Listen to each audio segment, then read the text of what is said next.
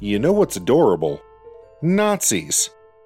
Not quite as adorable as Scarlett Johansson's cheekbones, but pretty close. And as adorable as we all universally agree Nazis to be, none were more so than that ragtag group of lovable scamps, the handjobs. What? That's not what the HJ stands for? Well, they're Nazis, so I think we kind of already know what they stand for. If you have no sense of irony and take no joy in satire, this intro may have already lost you. And if so, it is possible that today's film might not be your cup of tea either. And that's cool. A story about a sweet, doe-eyed little kid with a Looney Tunes version of Adolf Hitler as an imaginary best friend walks a line between Horatian genius and dangerously tasteless. But you, the viewer, get to decide for yourself how fine or how broad that line is. What your personal line looks like will invariably determine how well this film walks it, because the film itself isn't terribly careful with its missteps. Tonal shifts from hilarious to horrific and tender to tragic, a cast of phenomenally skilled comedic actors that are all given a generous license to bring their own style to the performance, and a story arc that necessitates our female lead giving up almost all of her agency, relying instead on the kindness of actual Nazis. There's a lot going on with this movie that could go drastically awry at any moment. It's like watching a gin-soaked W.C. Fields juggle a chainsaw, a baby, 3 watermelons, and a stick of dynamite. And we, the audience, can either shout our objections that he should not be doing that, or sit back and marvel that goddamn, he's actually doing it pretty well, whether he should be or not.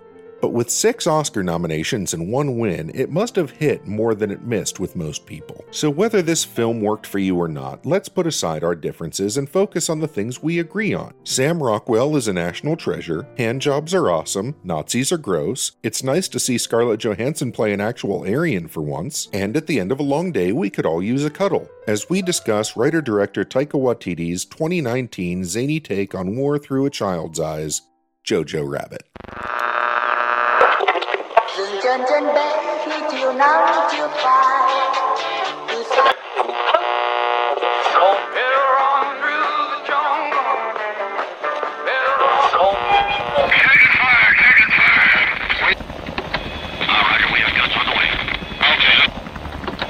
Call it in.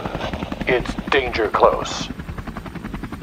Welcome to Danger Close, the war film podcast. I'm your host, Dan, and I'm here today with my co-hosts, Katie and Liam. And today we are doing our first of many audience poll selected films.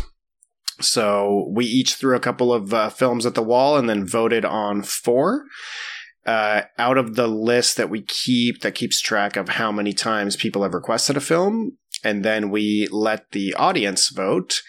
And while Mike D'Angelo had a very well thought out and persistent propaganda campaign for the Dam Busters, and he did a damn good job. He tripled the votes for that film. Was that a pun? I don't even... He did a damn good job. He did do a damn good job. He did a damn bustin' good job. He did. I was like, pun? Obviously not, because I didn't even realize that I did it. Anyways, if you read his comments in our Facebook group, which you can go to at, if you just type in Danger Close Podcast Discussion Group, you'll find it. He gave a great synopsis of the film, and it's definitely on the list, and I'm definitely excited to do that one. But today, Jojo Rabbit, Taika Waititi's excellent film, was the winner. So that's what we're going to talk about today, and Katie is here with our mission briefing. Welcome, listeners. So in 2010, well before he was a Marvel director, Taika Waititi read Caging Skies by Christine Lunens, and I really hope I pronounced that correctly. If not, my apologies. And after he read it, he immediately began working on a screenplay and talked to the author and got the go-ahead. It took him roughly 8 years, and he completed several very popular projects in between both film and TV, in between the time when he started writing the script and when it actually got made. The original novel is entirely dramatic, and Waititi chose to inject his personal comedic style into the script to make it more accessible and less like other war films about the period. Jojo, the main character, is a 10-year-old boy who is devoted to the Nazi cause, and he's very excited to join the Hitler Youth. He also happens to have Hitler for an imaginary best friend, played to great effect by Waititi himself. Unbeknownst to Jojo, his mother Rosie is in the resistance and has been hiding a teenage Jewish girl in their house. And it doesn't take long before Jojo finds her, and she swears him to secrecy lest his mother be killed by the regime. The film takes place in Berlin during the last few months of the war, and while it is mostly comedy, it also packs a few emotional punches that most dramas about the period are never able to achieve. Waititi aimed to create something different than the usual war film, and all in all, I would say he succeeded admirably. Overall, the criticism was positive, but the film was considered divisive, particularly because it makes Jojo an incredibly sympathetic character, and some felt that the comedic nature of the film detracted from its message. But, in an unexpected twist, it captured the 2020 Academy Award for Best Adapted Screenplay, something that was considered totally unlikely in the critic world. It was a box office success with about $90 million, but it was considered a small film. The studio was pretty hesitant about how they were going to promote this, and they were really unsure about how the general public was going to see this, considering, there's an imaginary Hitler in it, who's a best friend. And so they didn't do the best job at advertising it. So while this was a big, big hit in the critic circles, I'm wondering, where did you guys hear about it? And had you seen it before we watched it for the show? So I don't remember. I think I heard some buzz about a Waititi film, but maybe by the time the Oscars were coming around, I was sort of hearing about who the nominees or who was being considered for that year. So in January or something like that, I was hearing about it. And despite being a fan of Waititi's, mostly knowing him from What We Do in the Shadows, the original film, which is hilarious for anyone who hasn't seen it. Jermaine Clement from Flight of the Conchords, who I also love, and Taika Waititi plays a main role in that, and I think he directed. They probably took some turns. It's probably a mix in the staff, but anyways, they did that, then made it into a TV show, and so I knew Waititi from that, and then my next encounter with him was in The Mandalorian, which... yeah, he was involved mostly towards the end of season 1, and I just remember being blown away by the stuff he did and being like, whoa, this is a guy to pay attention to. And he directed the first episode, in addition to being NIG-88, I think it is. Oof, Star Wars fans are going to skewer me. That was unpleasant. I'm sorry you had to see that. I've gotten to know Waititi and really love his work, but I didn't know much about this when it was out. I saw it once kind of casually and didn't even finish it because, party went elsewhere and whatever, I can't remember. The second time I watched it with my girlfriend who loves this film and was very excited we were doing it more recently, and I really liked it, but I still I kind of felt like I wasn't connecting with it in the same way that she was. She felt like she just had all these thoughts about, compassion and about the mother character and all this deep stuff that I just wasn't ready to talk about and make that connection. And when I rewatched it yesterday for this recording, that's when on my third viewing, or second and a half viewing, it seemed to be falling into place. I was catching all these subtle performances, things I hadn't seen before. So we'll talk about all of that, but this was my strongest and best impression of the film by far, and I really, really enjoyed this viewing, so I'm excited to talk about it. Liam? Well, I am a bit of a Taika Waititi Johnny-come-lately. I really didn't know who he was until Thor Ragnarok. Fantastic film. Yeah, I love it. I love it to death. But as soon as I saw that, I was on board. I was fucking Taika Waititi. Yeah, absolutely. I saw a trailer for this on YouTube months ahead of it coming out. And I was like, I need to see that movie. I have had a lifelong burning passion for good satire, and this looked to be right up my alley. So, yeah, I couldn't wait to see it. I think I saw it opening weekend in the theater. Nice. Nice way to support the filmmaker. So yeah, I saw it. I want to say opening weekend. I think it didn't come to Pittsburgh right away. We don't always get things in the first release here, but Because you're like a second tier, third tier city. you know, To second tier. I'm not gonna say that. You're not gonna get me on recording saying that about Pittsburgh. Yeah, you know what it is. Black and yellow, black and yellow, black I just see you're not wearing any Pittsburgh gear today, so I just felt like maybe your Pittsburgh patriotism was somehow waning. No, it wasn't. Oof. Way to call him out. Jeez. And then I went back like 3 days later and saw it again. Just a fantastic movie. I liked it as much as I thought I would. I might have seen this one 3 times in the theater. I'm not 100% sure. But I mean, in the pandemic, the only thing I've really missed has been going to the movies, because I like to do that. And I go see a movie multiple times if I like it, and I'll bring other people with me if I can. But yeah, I loved this movie. It was fantastic. And I have to say, I didn't know that it was a bit of a surprise win for Best Adapted Screenplay, because I called that shit from like a mile away. Like, that was my number one pick. That was my, what's the opposite of a dark horse? The front runner? Like, just whatever the non-dark horse was. I was like, yeah, this one's going to... To be clear, the nominees that year were Joker, The Irishman, Jojo Rabbit, Little Women, and The Two Popes. Yeah, there's no fucking contest there. There's no contest whatsoever. Like, most of those movies suck. Oh! And their screenplays weren't that good. Damn. Brutal. Wow. I guess we don't even have time to respond to that if we want to be on track No. with this episode. So No. we're just going to have to let that one just slide. Liam's learning how to get his opinion out there uncontested, because he knows that it's like, this is too big a can of worms to open. If I say this, they won't even respond. Nobody Yeah. will I'm even on to you. know. I'm on to you, Liam. Don't even ask me about Joker. Me either. I'm assuming that adapted screenplay just means that it was based off some other original written work. Yeah, some other published material. There's 2 different screenplay awards. There's best original screenplay, which means the person wrote it, or there's best adapted, which means they adapted it from something. So that Doesn't have could to be mean a book. previous film, a play, it could be any of that stuff. Yeah, the Academy has arcane guidelines for it, but generally for people like us, if it's adapted, if it's been in existence before, then it's considered an adapted screenplay. Makes sense. So this is from the novel. And I wanted to highlight right away before I forget that the big addition was the Hitler character. So the imaginary friend was not in the book. No, but the author did like it.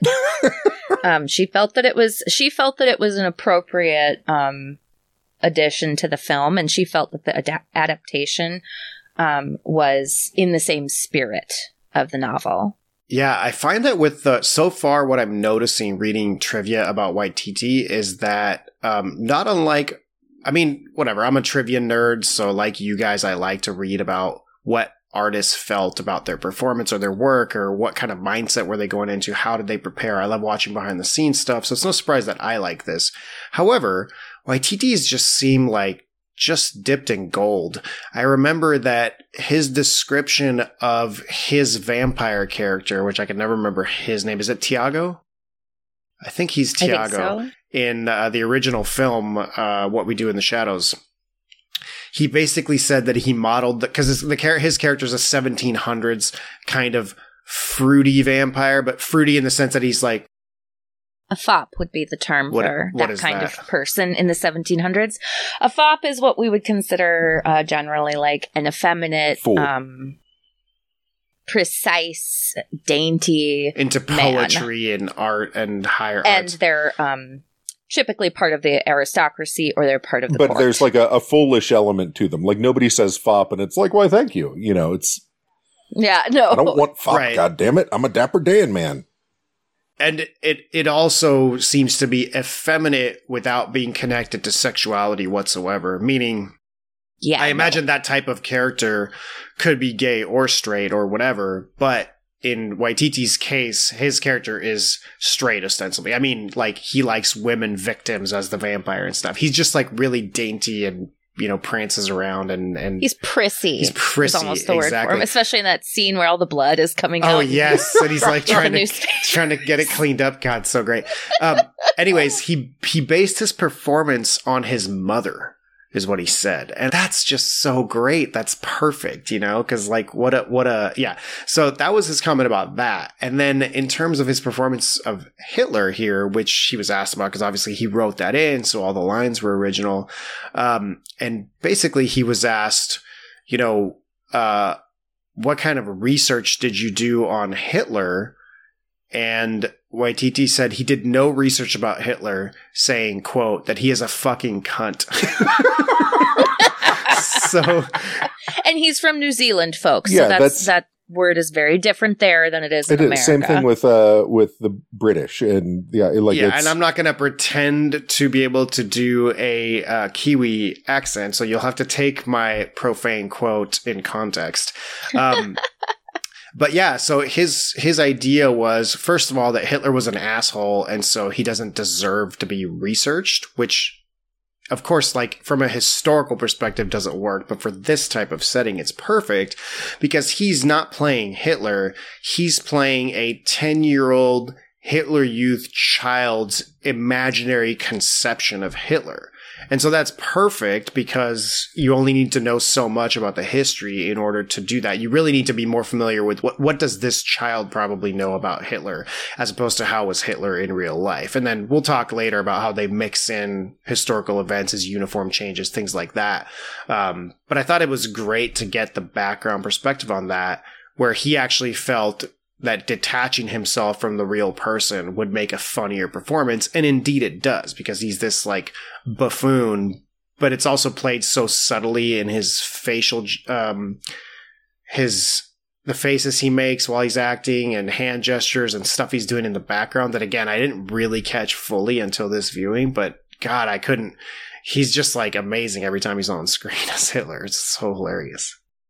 So I was actively writing criticism at the time, and I actually got to see this at the Minneapolis International Film Festival, which is very, very tiny. But this was the opening film, and I can't tell you, I was so excited. I hate this term, but like I'm a Taika Waititi stan. Like I will watch anything he makes. I've seen everything he's ever made, and all of it is fantastic, and I love his sensibilities and all of that. So when I found out this is what he was making, I was like, oh my God, this is going to be amazing. And then I watched it, and like, I laughed, I cried, I thought a lot about it, and then I've seen it probably 4 or 5 times. I show it to people regularly because I just think it's so moving and powerful. And the comedy in it is pure Waititi.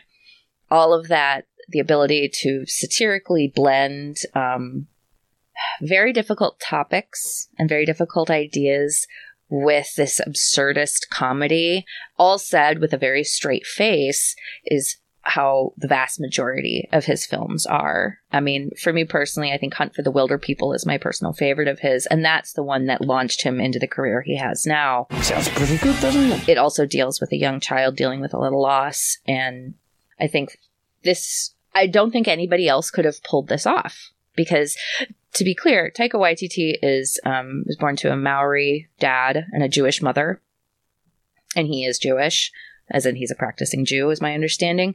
So he was very conscientious about how he was doing this. This wasn't something that he was coming from the outside and just tossing it off. He thought very carefully about it and worked very hard with both his cast and his crew to make it a very natural set. Like, all of the actors were really given a free rein to kind of add their own spin on their performances. And if you've seen Thor Ragnarok, you've seen the massive difference that he can make in a direction between, if you watch the original or the first 2 Thor movies and how Chris Hemsworth is in those versus how he is in Thor Ragnarok. Like, a lot of that isn't just because of Waititi, it's because of their relationship. And so this is such a touchy, difficult thing to do that it's like, it's hard to walk that line. And he didn't walk that line for everyone. It was controversial for a lot of different groups. Like, there were some Jewish critics who loved it, thought it was amazing, and there were some who was like, this is terrible and it doesn't work for me at all. So I think it's a film that is very much either you go in and you watch it and you love it, or you go in and you watch it and it does nothing for you. And I was curious to hear that perspective since, I don't have any Jewish family that I'm close to that I know about. And I don't think you guys do either. So I was like, oh man, almost wish we could have a Jewish person on the show to interview to just get their opinion. So I'm glad that Waititi fills that role because at least we can kind of get that through him. Obviously, he must have had lots of conversations with that community where he's from and talked to friends, etc. And I think it's a bold move. It takes a little bit of courage to do something like that where you're going to be playing with things that are touchy, and especially nowadays, PC culture can skirt into the extreme sometimes where it can really stifle what directions art can go. And I think some people are afraid of like, am I going to get canceled? Is this, whatever. And so that's just a thing that's in the zeitgeist right now. And I think Roberto Benigni, who is an excellent Italian comedian and got more famous in the U.S. in the last 20 years. I'm sorry. Before we go on, I just need you to say Roberto Benigni's name again for me. Roberto Benigni. You said it like way more Italian that first time. It was like, I didn't even know who the fuck you were talking about for a second. Roberto Benigni, that's his name. Fragile. It must be Italian. How many R's are in that? Roberto. Like, 7. It starts with like 4. Roberto Benigni. it's 1 R. Roberto Benigni. Oh, I'm sorry. You're right. There are 2 R's in Roberto. I'm an idiot. Yeah. And he's famous. So he's from Tuscany, or he's from Florence. So he's a Florentine, and Florentines speak in I love their pasta. They speak in a very specific way. Coca-Cola, which is a Coca-Cola in Italian, becomes Coca-Cola. They don't really pronounce their hard C's. They're kind of H's. So that's like a very distinctive thing where if you hear someone speaking in Italian like that, they're from Florence. And weird. Right. And no, I'm just joking. That's awesome.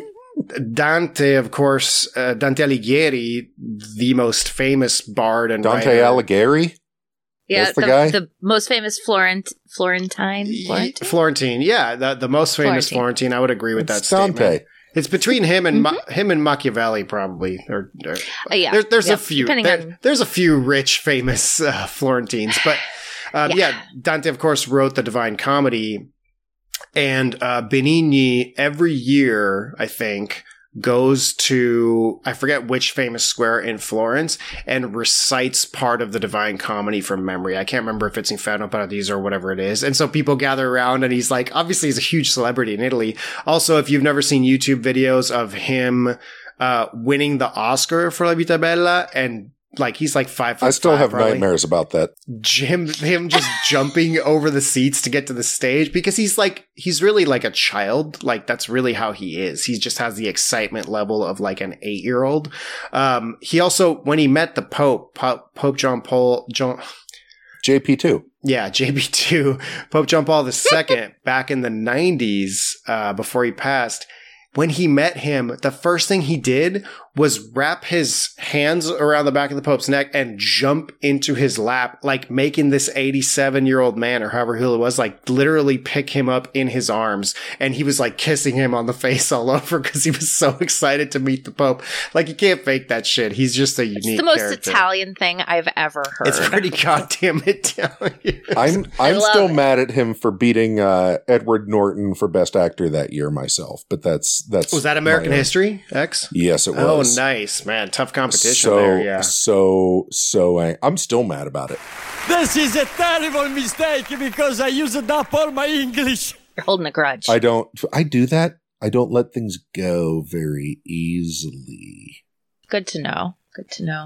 There are myriad problems I have with Roberto Benigni beating Edward Norton for Best Actor for American History X. When he came out with La Vita è Bella, Life is Beautiful, which is a film about a father and a son in a concentration camp, and he's kind of like trying to get his son through this experience using comedy. He's always like making jokes. He's a very natural and goofy kind of person. And obviously he plays a Jewish person in the film, which I don't know about his personal background. I don't know if he has Jewish family, but that response was really mixed. And I think there's a certain, at least I believe that there's a certain, group within the Jewish community that just doesn't look kindly upon things like the Holocaust being talked about with any kind of comedic context. It's possible, again, I'm conjecture here, but I'm guessing that some of those people may just feel that this issue is so serious that it can only be depicted in a dramatic, serious, dramatic film or in a documentary, because we need to remember what happened, et cetera, et cetera. And if that's someone's opinion, I respect it. That's totally okay to have that opinion, obviously. But I think that people who have an inclination towards comedy like Waititi, and that is a lot of their skill in writing, they want to use their creativity even to talk about controversial issues like that. And so, yeah, it's got to be a really difficult thing to do. And who knows how many versions of that character ended up on the cutting room floor, or how many times he had to rewrite it. There's a reason it's probably part of the reason he worked on the script for a long time. But yeah, I think that makes something like this that much more interesting and fascinating and layered, because you read between the lines and look at the historical background of some of the decisions he made with Hitler. Like when he gets angry and his tone of voice changes and he rants like he's giving a rally speech, but talking about something in between him and Jojo. I can't even remember the topics right now. That is the most common audio that we have in our minds of Hitler, so much so that people who haven't been to Germany or have never really spoken in German with someone or heard it get this association that German is loud and harsh and quick and snappy, because some people are mostly familiar with Hitler's 1930s and 40s, 20s through the 40s, rallies in German. And of course, if you know anyone who's German, people don't necessarily talk like that. That's just a very specific style. And so it's cool to see Waititi work those things in, where even though he maybe decided to not do research and wasn't trying to play, again, a historically accurate version of Hitler because it's a child's version of Hitler, it's interesting to see those things, to see the costume changes, to see, his head's bleeding at the end for obvious reasons. Just really well done and subtle choices. I also find the famous vegetarian eating a unicorn head at the table is just the epitome of absurd on several levels, that just I cracked up watching that scene. And he's so into it and smiling and just digging into this super fake looking meat unicorn, which is the last thing Hitler would ever eat for obvious reasons. It's funny that there is such a schism about this movie to a certain extent, because in America, so much comedy is steeped in American Jewish identity, from The Marvelous Mrs. Maisel back to pre-Mel Brooks. The Smothers Brothers. The Smothers Brothers. I didn't know they were Jewish. Huh. I'm pretty sure. I don't know. They look as waspish as you can get, but that just might have been their Jewish people and Canadians. They're everywhere, and you never know who's who. I always know. Find out some new Canadian actor, and I'm like, oh, he's from Canada. I didn't know. It's like Belgians, but but especially with somebody like Mel Brooks, I don't know how you can get mad at Springtime for Hitler.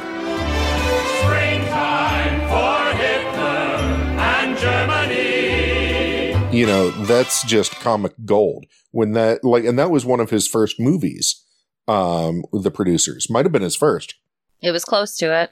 And I think he won Best Original Screenplay for it at the Oscars, if my memory is serving me correctly.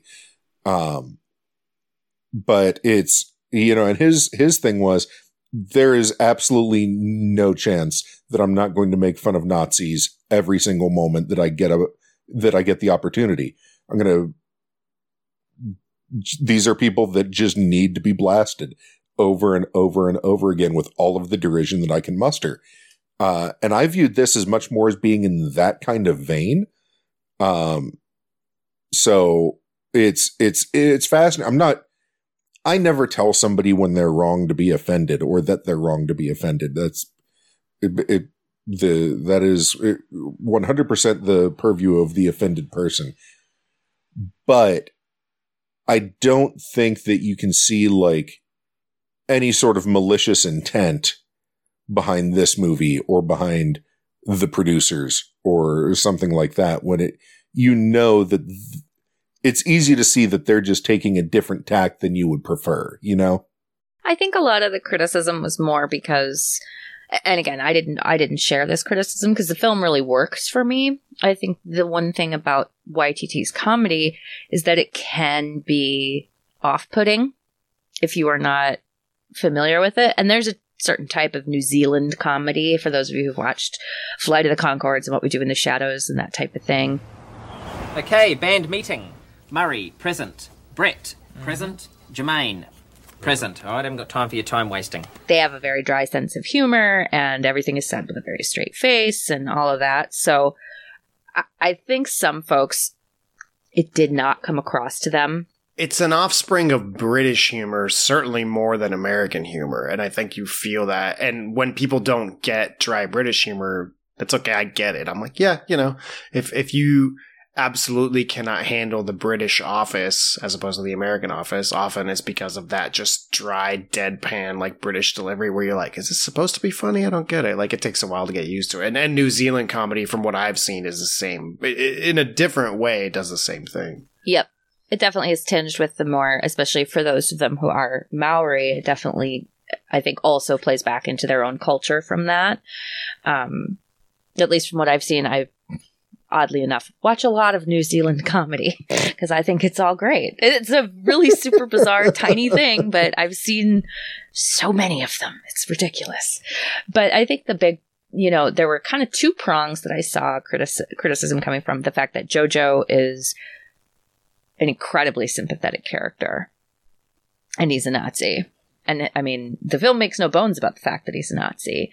He writes a book in the course of it describing how to tell a Jew apart from quote unquote normal people. All right, I think we're talking about Yoo-Hoo Jew. Isn't that the name of it? Yes, that's right. That's right. That's what it's called.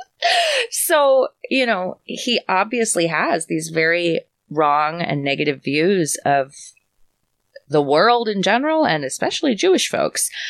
So I think a lot of folks didn't feel like he sent a strong enough message that JoJo's beliefs were wrong.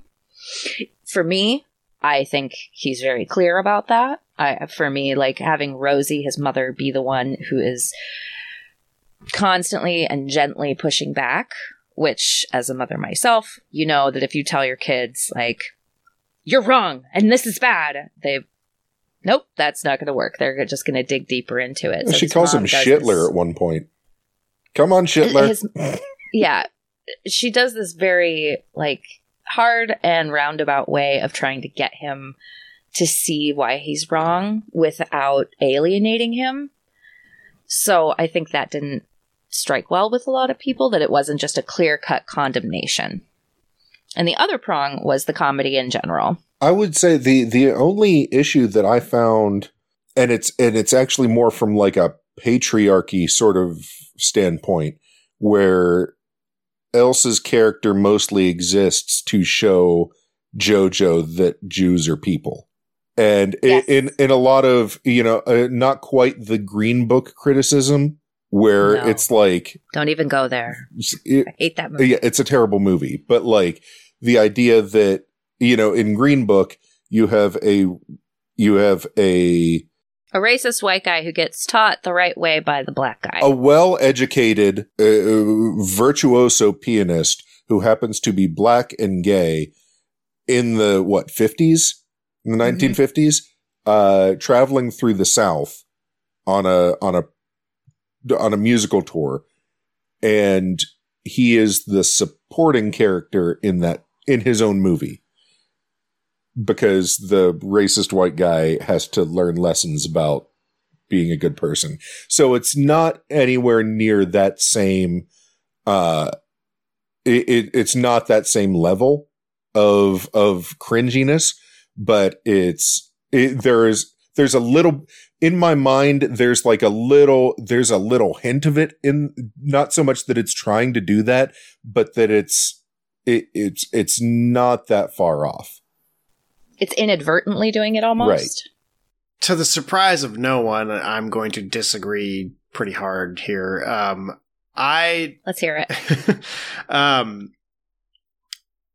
I don't think that's an apt comparison at all, because I think the entire lens that this story is told through, with a couple of exceptions of moments where Rosie is alone with Elsa and is having her own moments, which, by the way, those moments pass the Bechdel test. Not that I use the Bechdel test. I was going to say, yeah, to decide whether a movie is good or not, but it's still a good gauge on whether a movie's feminist or whether it's treating women as their own real characters, or are they just a stand-in for something else, or are they just representing women, And of course, which for those who don't know, the Bechdel test means that two women in a movie are talking to each other about something that has nothing to do with a man. Thank you, Katie.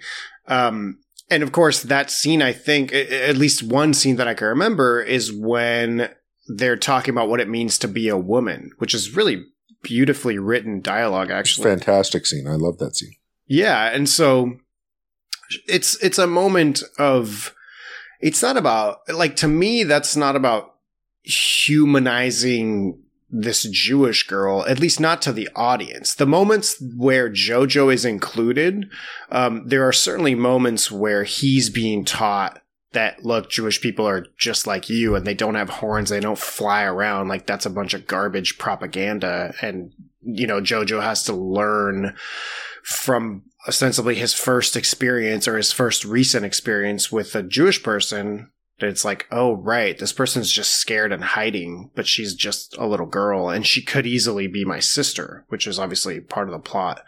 Right. Although the fact that it's not the story of how this Jewish girl in hiding survived the war. But that's because this isn't her story. Right. Right. We're saying the same thing, but but in the Green Book, it's the characters being treated the wrong way. They could have easily done the Green Book and still had the same I haven't seen it, but I understand what you're talking about. They still could have had the same interaction between the white character and the black character, but the story be told from the black character's perspective with him as the protagonist, which is what Jojo Rabbit does for the most part. Again, the Hitler caricature, the filter through which he's seeing everything is not just a 10-year-old Nazi youth who's being filled with propaganda at every turn, but it's also a sort of weaker, more frail 10-year-old kid who's trying to fit in with his friends and just not stick out. And the bunny scene is a big part of that, which I really empathize with him in that scene, because I was I couldn't kill that bunny like that. Are you kidding me? That's brutal. I think the film takes pains to show that Jojo is not he is not the ideal Aryan boy. But he's trying to be, right? Exactly. He's trying to be.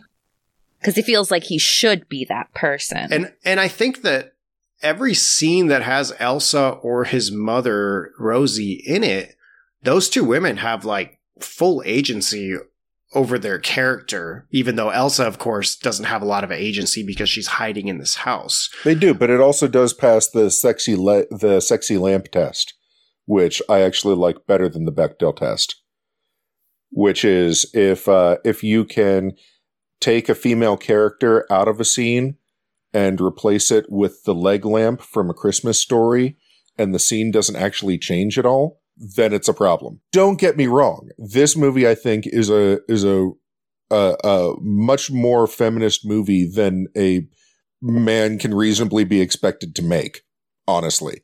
And I'll remind you, Mr. Frightpub, that her introduction to JoJo is basically shot like a scene in a horror film. I thought that was freaking great. Because if you didn't bring it up, I was going to. Yeah, because they're trying to show, again, his whole perspective, that this like concept of a quote unquote Jew is this like mythical sort of bad thing that impersonates like every scary thing a 10-year-old could ever think of, right? It's this like monster in the dark or whatever, which is utterly ridiculous, but certainly the way a lot of 10-year-olds would view Jewish people at that time in Germany. So yeah, I don't know. I just don't see any missteps or things that are disrespectful about the lenses and the angles and the filters that they decided to go with, because I just don't ever see any character disrespected or minimized or put to the back burner. Like every scene Elsa is in, she's a significant part of that scene, and her internal mechanisms and her worries and her hopes and her fears, and who knows what, aside from Nathan, who else, like her parents, other family that has probably been killed recently that she's thinking about. I mean, I could think back to, it's the stabbing scene where Jojo comes in to kill her, or, you know, ostensibly to kill her. And when he fails and she watches him slink away and then fall down and, you know, start crying because his, spoiler alert, his mother has died at that point. That actress, Thomasine McKenzie. Thank you. Yeah, you can see her face go from like fear and anger to compassion, and for a young actor, she did such a great job with that. And again, same with Rosie. You see, again, we'll talk about all these scenes more, but anyways, just to say, I really didn't see any one-dimensional use of any of those other characters. No, and I'm not saying that it's a one-dimensional use of any of the characters. It's the fact that it's something that's inherent or intrinsic in the story, that because it's a story of being told from the perspective of the male who is a Nazi, and he has to learn to be a better person from the first Jewish person that he meets. There's something slightly problematic about that paradigm in storytelling because it's so often done as the person who has to do the learning from the other person. Like the onus is on the other person to teach this person not to be a shitty human being. And I think that happens. People feel that responsibility so much just in their everyday dealings. And it is a kind of a classic story arc that's been done so many times that I think that's where some of those complaints came from. Yeah. And I think this subverts that story, because you see the two of them grow close. It's not that she's a manic pixie dream girl, where I think that trope really becomes problematic. She's not a manic pixie dream girl. She doesn't just exist to fix Jojo. Like, the two of them come to rely on each other very shortly after Rosie, I mean, even a little before Rosie dies. They are doing their best to allow both of these characters to grow together and to feel almost responsible for each other by the end, especially in that end scene where the Gestapo has come and they are looking for her and all of that. Like, that's the point when we see that the two of them have become reliant on each other, as opposed to she's his caretaker or fixing him. And I think that's one of the strengths of the script, is that it takes that very, very common idea and just flips it around on its head and confronts it head on.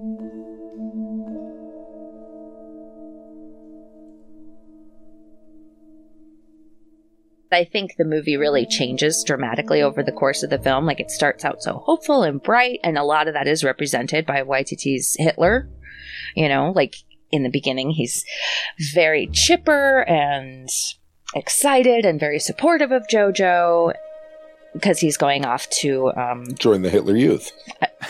Yeah, he's doing the Hitler Youth weekend. Come on, heil me, man. Heil me. Just a little. Yes. What is that? Who's Hitler? Who's Hitler? That's right. When they're running, I think it's right before the grenade scene, when they're running, he's like, "We're like two human antelopes." Yes. That one just had me rolling. And I love that. I think Sam Rockwell's character in this adds so much. He plays Captain Klenzendorf, and he is portrayed as someone who obviously has achieved a high rank, and now he is back leading these Hitler youth groups, which is, you know, an extreme demotion. Lost my eye in Operation Screw Up. Yeah. Yes. And he's just like, you can tell from his facial expressions, from his tone of voice, from all of that, how he no longer believes in this war. And he says right in the beginning that the war is almost over and it's kind of ridiculous that we're doing this, but hey, kids, let's all be excited about it. Yeah, what was the line? He's like, and although it seems like things are like we're kind of on the back foot and there is no hope for victory, apparently we're doing very well. So. Yes. Yes. And his face throughout all of those scenes is just like when he's talking to the kids, it's halfway appropriate. Like he's half-assedly putting on a show. It's a drunk dad trying to get through the birthday party at Chuck E. Cheese. Like it's very much that kind of dynamic. I haven't been that dad. Yeah. I've heard stories. And it's cool because Captain K's character, which I'm sure we'll talk a bunch about because he's just so damn great, I think represents kind of the German army and what's going on historically with the German military at this point. There's a couple of references to the 20 July plot from the year prior, 1944, the most famous assassination attempt of Hitler. When Tom Cruise tried to kill him. The Fuhrer is alive. I delivered the bomb myself. I saw the blast. He is dead. Right. So, of course, if you know the film Valkyrie, based on Operation Valkyrie, as it was called to the conspirators, this is the story of von Stauffenberg, a aristocrat and officer in the German army who'd been injured in the war before, who is part of this plot to kill Hitler. Friendly Fire has a really good episode on this, and I think they talked a lot about the deficiencies of the way that character was portrayed, because they sort of make them like the good Nazis, when really there was plenty of bad about them as well. But the point being that Captain K kind of reminds me of Stauffenberg a little bit, in the sense that, for one, they've both lost an eye. So I was going to say, the one eye thing makes it. I mean, yeah, I think they didn't put an eye patch on him, which was a good call, because if they had done that, the parallel would have been like just way too obvious. But I think that you can see they've decided to do different things with their disillusionment with the Reich and the German government and Nazism, etc. But they both kind of have given up on that ideal. So, a little about me. Who am I and why am I here talking to a bunch of little titty grabbers instead of leading my men into battle towards glorious death? So I think there's a parallel there to be drawn between the characters. And so this puts the film, to give you some context, probably in the last 6 months of the war, in the beginning of 1945. Hitler dies on April 30th, 1945. Which is referenced in the film. So this is the months coming up before that, or maybe the month before that. It's also, there's a hilarious scene where the Hitler character talks about the attempted assassination, and I think he said something like, my legs. Bomb-proof legs. Bomb-proof legs, that's what he says. with the suitcase bomb under the table. But I outsmarted them. Bomb-proof legs. Which is so great, because of course this briefcase bomb went off behind one of the big, thick table legs, and that's likely what saved Hitler. So in a sense, it was a bomb-proof leg that kind of saved Hitler. It just wasn't his bomb-proof legs. Yes. Oh, yes. man. And that's amazing. Just an example of just that stellar writing. But that's exactly how like a 10-year-old would... Or if not a 10-year-old, like maybe a little bit younger than 10, sure, would think in those terms. Oh, yeah. Hitler has superpowers. You can't kill him. I don't know if just like my 10-year-old is just more like jaded and edgy than 10-year-olds in movies. But like I would probably have placed from like JoJo's dialogues with Yorkie, who I love, and love him. And how his best friend Hitler manifests himself. I would have probably placed him at maybe like at 8, but again, maybe it's just kids are more jaded now than they were back in the 40s. But I also think he's a little runty, right? He's smaller and gets picked on and stuff. So I think it makes sense that he's like a smaller 10-year-old. Right, and I love that so he goes to the Hitler Youth Camp. During their grenade exercises, Jojo ends up getting seriously injured. Not so much that he's necessarily kicked out of the Hitler Youth, but enough that he then gets... Yeah, enough that he then gets shunted off to the side because he's looked at as less than and a bit slow because he got a scarred face, so he's not pretty anymore, and he has a bit of a limp. Yep. He's suddenly 4F out of nowhere. Yep. So he goes to work for Captain K, and I thought that was really the point when you realize that Captain K is no longer a Nazi because of the relationship between him and Rosie. And him and Rosie comes in and is like, you're going to make this happen. I don't want to hear a damn thing about it. And knees him in the balls. Frau Bessler, you're looking fetching as usual. Oh! Okay, wow. Yeah, such a great scene. Yes. You are going to give my son a job. Make him feel special and useful. Yes. We'll take care of him. And that's just so well done. And it gives us and Jojo is then put even more on the outside because he, being disabled in any way, shape, or form, even with like facial scarring or something in Nazi Germany was a big problem for you. So he has to take care of the clones. Yeah. Oh, the clone scene was so great.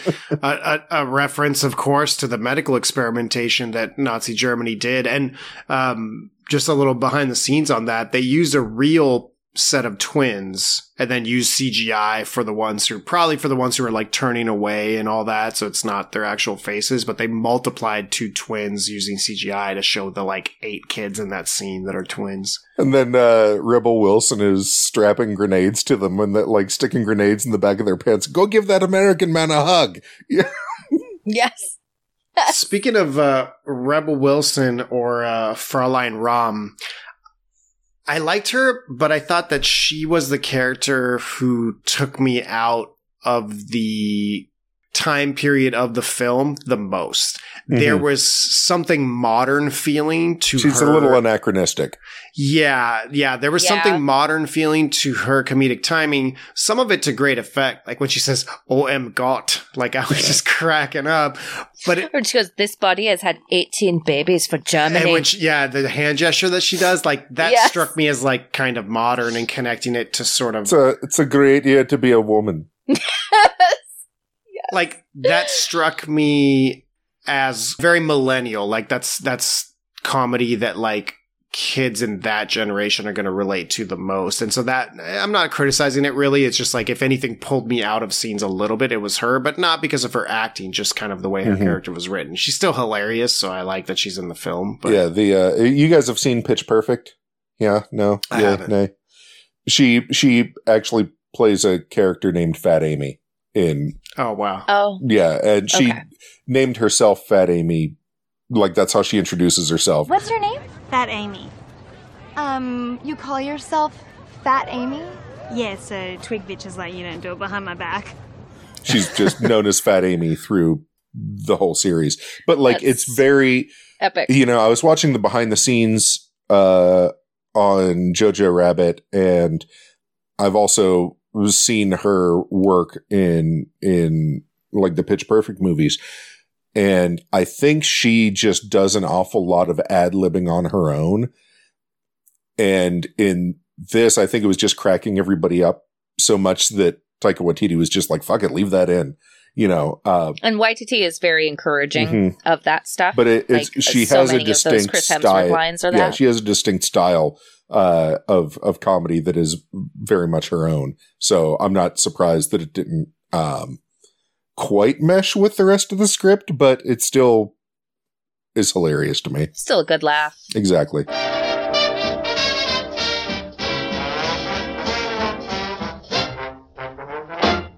Scarlett Johansson in this. Yay, we finally get to talk about my girlfriend. Your girlfriend. So I have my issues with Scarlett Johansson. We're very involved I'm very involved with the idealized version of Scarlett Johansson that only exists in my head. Yeah, that it must, because you must not read any news clips about her or any interviews. Oh no, yeah, I know. Okay. I know. So, despite my feelings about Scarlett Johansson's personal and how she chooses to interact with the press, she can be such a fantastic actress. And in this, like, Taika Waititi specifically wanted her for this role because he was like, I really think she can bring something to this. And I want to see her do this character. And she's just so great. She's so sympathetic. And she's, as a mom myself, I was like, oh, I know your struggle, ma'am. I know your struggle.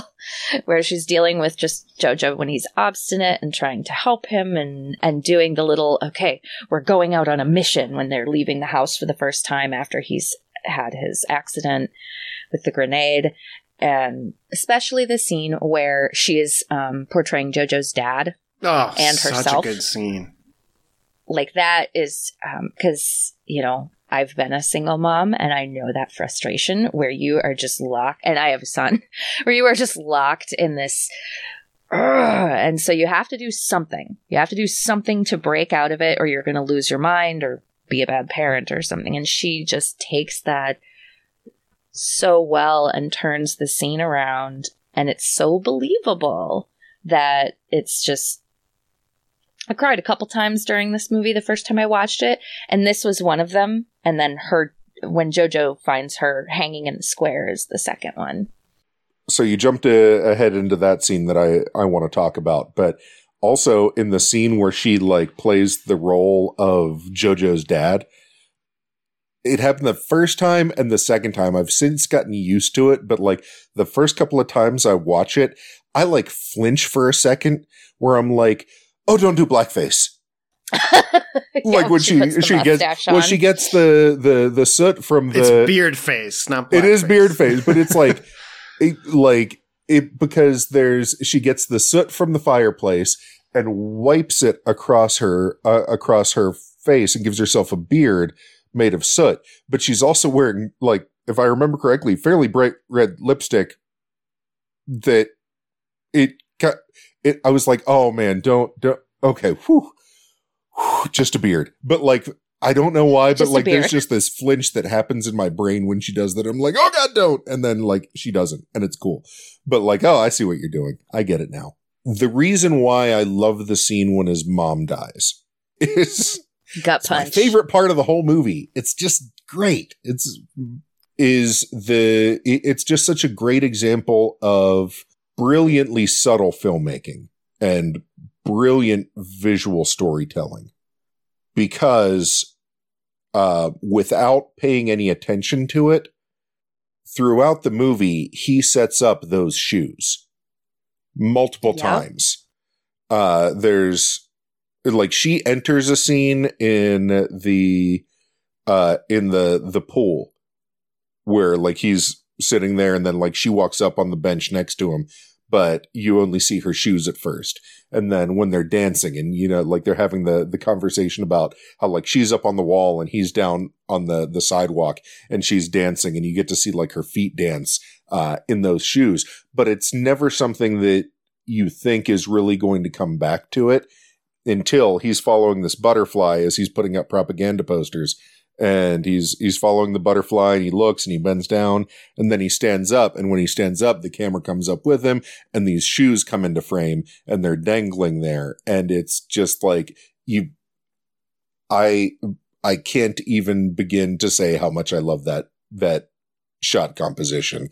It is so tight. You had no idea those were Chekhov's shoes the whole time. Yeah, totally Chekhov's shoes. I didn't know Chekhov had shoes that nice. Apparently they're gorgeous. I would love those shoes, right, to be clear. Yeah, and I love that I don't know if resisted the urge is the right word, because it's obviously they made the right call, but they never pan up. You never see her. The entire shot, even though it changes angles and distance, is always her lower body, just her shoes and her legs. That was a purposeful choice that Waititi made. Sure. He mentioned it. Mm-hmm. That he felt that was going too far, and that showing the shoes was enough for the audience to understand what happened, and that's what he was going for. Well, and it makes it so intimate. No offense to the families of the other 5 or 6 people that are hanging there, but you don't know those people. They're just a statistic. You don't see them. You see a couple of people hanging. Yeah, it's terrible. But as an audience member, you're right there with JoJo because you're having this intimate moment with these shoes that are like, oh man, those are mom's shoes. Like, I know those shoes. I know what. And he tries to tie them and he fails, and it's so sad. Like, that's the kicker right there. Right. Yeah, I remember gasping as I saw the shoes come into focus in the theater, and just everybody does. And tears. Everybody does. Tears. So here's a question: in that scene, and I think it happens a couple of other times throughout the movie, but as he's like hugging her legs and then like sitting there just crying, it cuts to shots of the surrounding houses. But like the roofs of the surrounding houses with the like attic windows in them. Oh yeah, I noticed that too. Yeah, like it makes it look like the houses are watching. And I didn't know if there was an additional implication there, like, because that's also the sort of window that he and Elsa look out of at one point. And I didn't know if the implication was that everybody's watching him or that he's being spied on by the Gestapo, or that he is imagining that he feels like he's a bug in a glass, like that everybody's watching, or if there are people like other Jews hiding in other houses looking through these same attic windows. Right. And are those their relatives hanging, or their family, or people who protected them? Or is it Elsa even? I don't know. That's a good question. I did have that impression on the first shot that looks, it's kind of a medium shot that shows the roof of the house, and the 2 windows look distinctly like sort of a face and eyes. So I did get that feeling that these houses are watching, the town is watching. This is a public square. This is a public moment. Here is JoJo, in a sense, being humiliated again, but there is a distinct difference. Because I would compare this scene a little bit to the rabbit scene. And when he's struggling to kill the rabbit and then fails this test, quote unquote, but not just of the Hitler Youth. This is a test of manhood and that age of a kid just fitting in with these other boys. So many, many boys have gone through this throughout history. And in the rabbit scene, you feel his pain because you know he really wants to fit in with those people. In the scene with his mother's shoes, I don't sense that he's thinking at all. Like, he's not understanding why was his mom hung, the repercussions of what that means to him, that he, if he thought about it, he would be considered like a bad Nazi or a bad member of the party because his mom was involved in hiding a Jew. Like, none of that's going through his head in that scene. He's just terrified and crying because he's coming to grips with the reality that his mother is gone. And he does that switch where he goes to tie her shoes and he starts crying again and he hugs her legs again. So inadvertently, I think that's the moment where he completely lets go of all the propaganda and everything else, and he realizes that that kind of doesn't matter. Sort of, except right after that, he goes to try to kill Elsa because she got his mom killed. But I think he blames Elsa. Yeah. He erroneously blames Elsa, I think. Yeah. I think I feel like I agree with you, but I think it happens at the next scene. So maybe it's the beginning. Yeah, like I think when he goes to stab Elsa and she essentially lets him, and like the knife doesn't go in very far because he's weak. Yeah, he fails again. He can't do anything right. Yeah, and he like it's just kind of goes in like maybe a half inch. And goddamn, Elsa's made of steel. Like, that girl is tough. Yeah. I think that's when he realizes that the propaganda and the ethos that he had been clinging to wasn't going to fix anything either. So, like, you know, hating Elsa or killing Elsa isn't going to bring his mom back, and it's not going to make anything better, which I feel like that's the breaking point for him. Right, and then shortly thereafter, the Gestapo comes calling. Oh, what a scene. What is both hilarious and... Well, that was before, though, wasn't it? No, the Gestapo comes after his mom is dead, because that's why they come. Well, it's after his mom... It's after his mom died, but it's before he knows his mom is dead. Yeah, she's gone. She's because been they gone ask, for days. Where is your mother? And he's like, okay. I don't know. So he hasn't found his mother yet. She works a lot. Like, they don't know. They know that she's in the resistance, so they're coming to toss the house, but they don't know what they're looking for. And it's... Okay. I think it's after the scene where he sees his mom leave the house when he's wearing the little robot uniform or costume. And that's why Captain K comes. That's why Sam Rockwell shows up, because to save the day. To save the day, but also the reason why he does that is because he knows that Rosie's been killed. He knows that already. I would guess he knew that something was going on, that either he knew that Rosie was hiding Elsa, or he knew that Rosie was deep in it enough that if he didn't come and save Jojo, then there was going to be no Jojo, and that Rosie would haunt him for the rest of his days, despite those days being, as we discover, very limited. How much does Stephen Merchant just kill that scene? I love him. Hilarious. He was involved in so good. writing the original Office with Ricky Gervais, I'm pretty sure. And then he did Hello Ladies on HBO, which is this like cringe fest of this tall, skinny, awkward British guy trying to like hit on women, and he's just a loser and can't pull it off. And it's like, yeah, it's pretty funny, but yeah, definitely cringy. But his style of comedy is, I think, hilarious. He really worked on that accent, getting that like German accent just right. I just love thinking of him as the guy from Raiders of the Lost Ark. Oh, right. The Gestapo guy from it's hilarious. If you just I need that deep fake of Stephen Merchant from Jojo Rabbit being superimposed into Raiders of the Lost Ark. And he's such a scarecrow at 6'9" or whatever. That would be a terrifying looking character. Yeah, it would. Yeah, like the one of the peak comedic scenes in there that really highlights the absurdity of what's going on in Germany at the time is when the Gestapo comes calling, and this was accurate. Everybody says Heil Hitler to each other. It was a greeting. And so it gets said like 20, 30 times, because every single person, and he brings like 4 or 5 Gestapo people with him. Yeah, so first they have to all say it to Jojo, and Jojo says it to them, and then Captain K comes, and they have to go through it all again. Then Freddie Finkel comes, and they have to do it all again. And then Elsa comes downstairs as the sister, and they have to go through the whole rigmarole again. So probably 40 or 50 times. Well, it's what's called a Lotzie is a term in comedy where it's a joke becomes funny because you repeat it. And typically it stops being funny, and then you just keep going and it gets funny again. Exactly, yeah. And it's a Lotzie is typically a repetition of a joke 3 times. A good Lotzie, you can get 4 out of them. And this one was of the 4th time just absolutely killed me. But it's also like the 4th one is more poignant because it's Elsa. Right. Yeah. And so you're all terrified. So you're like, it's really nicely done.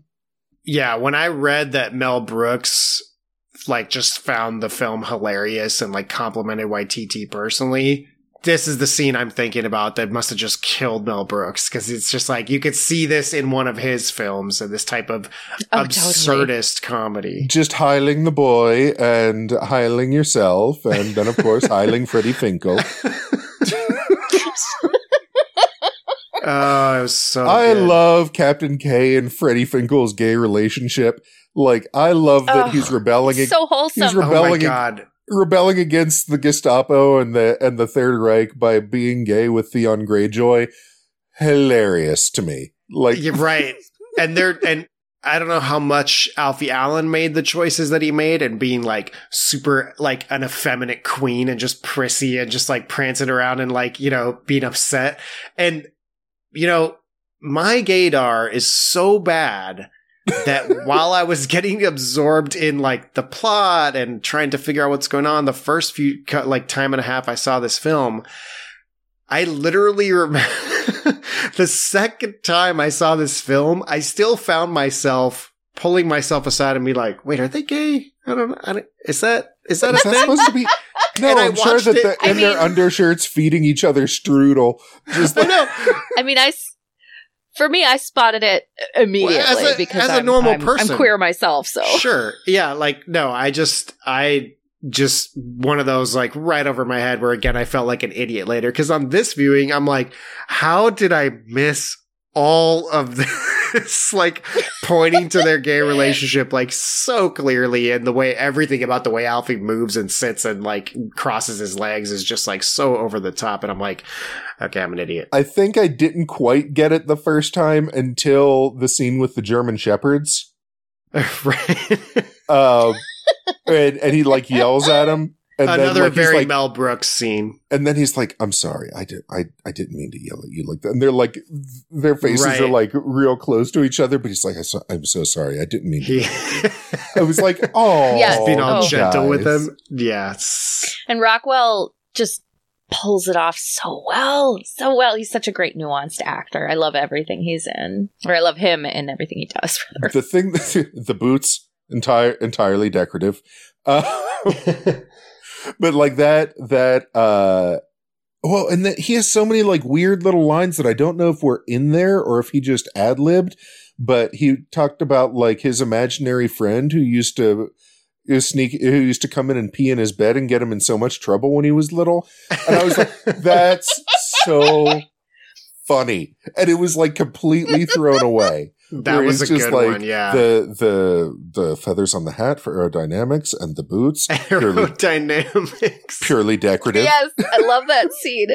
How he's like, fuck it, I'm going out fabulous. Well, and it's funny, I know I have to go out anyway. I know, it's just like, he's like, you know what? I'm going to live my truth in my last moments. And then he shows up in it and it's fabulous and I love it.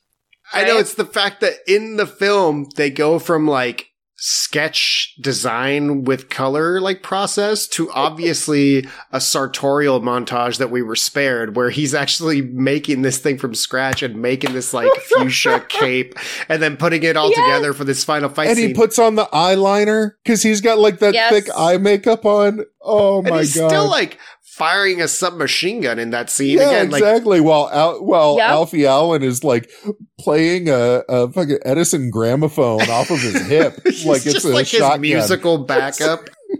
Here, aren't they playing Wagner? Probably. What else are you gonna do? And then we get to see, Wagner is a perfect thing to play at that point. And we get to see Sam Rockwell like push JoJo away and save his life. Oh, that's the best. And he's like so nice to him, and then just like all of a sudden he's just like, get away, Jupe. Like, I'll rewind just a second since we're covering Sam Rockwell being this protector and obviously really trying to shield JoJo from harm. I will say that the one thing that I thought was just like one card to show too many was going back to the scene where the Gestapo patrol is in the house. And they ask Elsa for her identification, which of course she's struggling to even find it, which is suspicious in the first place. And then of course Captain K walks in to take over because at first, you kind of watch and you're like, why is he being such a hard ass? And then you realize that he wants to be the one to hold those papers. And so I went back and paused the screen because I wanted to make sure, but at least on this viewing, I realized that she was not going to have the date of birth memorized of his sister, and so she was going to get it wrong, and that he was going to play like she said the right date of birth, and of course that's what happens. She says the 1st of May, and I think the passport says like 7th of January or something like that. But regardless, I noticed that, and then they make a point to JoJo kind of gives that exposition to the audience and talking to her where he says, you got the date of birth wrong.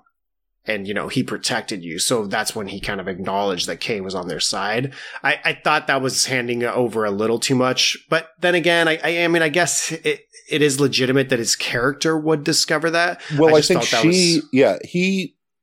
he realized it, but she's actually the one who pointed out that she got it wrong. You're right. Much like, because she knows the risk. Yeah. Well, she looks at it and she's like, oh no. Oh shit. Oh no. Oh, I fucked that up. But she's like, I got the date wrong. And he was like, but why? He's helping us. Like, I thought it was pretty nicely done.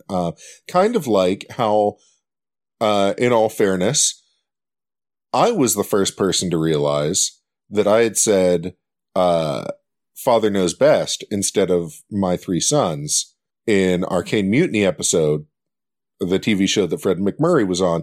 I knew that, and I heard it, and I texted you guys, and I was like, oh no, I fucked that up. He did, folks. And then you're like, nobody's going to notice. I don't have any recollection of these events. Nobody's going to notice. It's fine. And I'm like, somebody will notice. And lo and behold, we heard about it.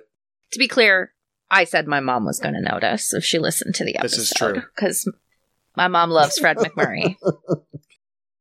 So there's going to be a lot to hit on here. And I want to throw out a thank you to Richard, Dennis, and Mike for doing the research for this episode. They have a lot of great stuff on some of the history of the Hitler Youth, as well as the state of the German military in this part of the war.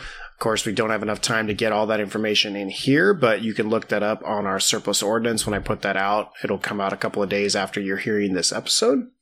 So thanks, guys, for helping us out with the research.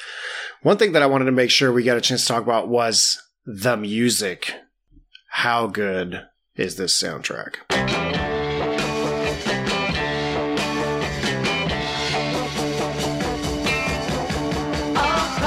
So good. So good. And not even just the soundtrack, like the score. Like, all of the music in this is so well done. And the composer for this, Michael Giacchino, he is an Academy Award winner, has done a lot. So many. Mm-hmm. Everything from Marvel films to indie movies. I was going to say, didn't he do is he the one who did the music for The Incredibles, or am I making that up? I believe so. He's done a lot of Disney. His most recent big ones were Spider-Man Far From Home, did a bunch with Pixar. Yeah, super prolific. And Star Wars, like all of that stuff. Besides John Williams. They do have other composers for Star Wars, folks. Something I learned today. I think he did Rogue One. That's the one he did. And he did something for Star Trek as well. So he's an equal opportunity nerd anyway. But there are 2 albums you got to get with this, and it's both the score and the soundtrack. And that, for me, is becoming so rare, unless you're talking about, like, Edgar Wright, James Gunn. Yeah, those two. Those 2 are the ones where it's like, I need to get the soundtrack and the score. Yeah, there were a lot of moments in this that the editing, I don't know if Edgar Wright and Taika Waititi share an editor, but there were some especially when he's getting ready in front of the mirror in the beginning, those kind of quick cuts are very Edgar Wright. You see a lot of that in the Three Flavors Cornetto trilogy, like the Shaun of the Dead and Hot Fuzz, and like where that's how he does a lot of his transitions. But I like that style. Yeah, a shout out to Tom Eagles, who's the editor, and he did edit Hunt for the Wilder People as well as What We Do in the Shadows. So it's definitely someone Waititi's used to working with. So he must, understand his style well. Ash versus Evil Dead, for those who are very nice Evil Dead fans. So he's probably a New Zealand guy, because Sam Raimi is. So, all the pieces in this work so well together. And I think from the very beginning, the film opens with a Beatles track, and throughout it we see Beatles in German. we hear, David Bowie. So good. Tom Waits. Yes. Oh, which is funny because I love me some Tom Waits. Again, back to a little bit of my Scarlett Johansson obsession. I actually bought her album She has an album? She has a couple now, but her first one, like she did one with Pete Yorn, and I think she might have another one after that. But her first album was not typical of what you'd think of as like a Hollywood starlet producing her own album. It really had no market value whatsoever. It was Scarlett Johansson doing an album of Tom Waits covers. Holy shit. That's amazing. Amazing. And it's like, interesting. I don't even, I have a friend who's a big Tom Waits fan. And I was like, listen to this and tell me what you think. And he listens to it and he's like, you know what? I fucking hate this. But I think Tom Waits really loves it. So I was like, okay, good. Because like my problem with Tom Waits is always that I feel like he sounds like if Goofy from Disney were a homeless meth head who had just gargled hot asphalt. Like that's what his voice sounds like to me. Y'all should see my face right now. It is not. I know. Oh, it looks kind of happy. You're smiling, but it's got a glint of murder in your eye. It's rage smile. Rage smile. Rage smile. She really does. Yes, I do. It's because she's from Minnesota. Katie has resting nice face. That's very true. Even when she's angry with Liam, she just kind of seems. Oh, you betcha. Liam loves it when I do the Minnesota accent, folks. It's so funny. But yeah, so I don't know if that was just like an odd overlap that she actually has a version of this song on her album. I wanted to throw in a musical Easter egg, and I'm not going to reveal the answer to this riddle, so we'll reveal this at the end of the next episode. So I'll give the listeners a chance to try and figure this out.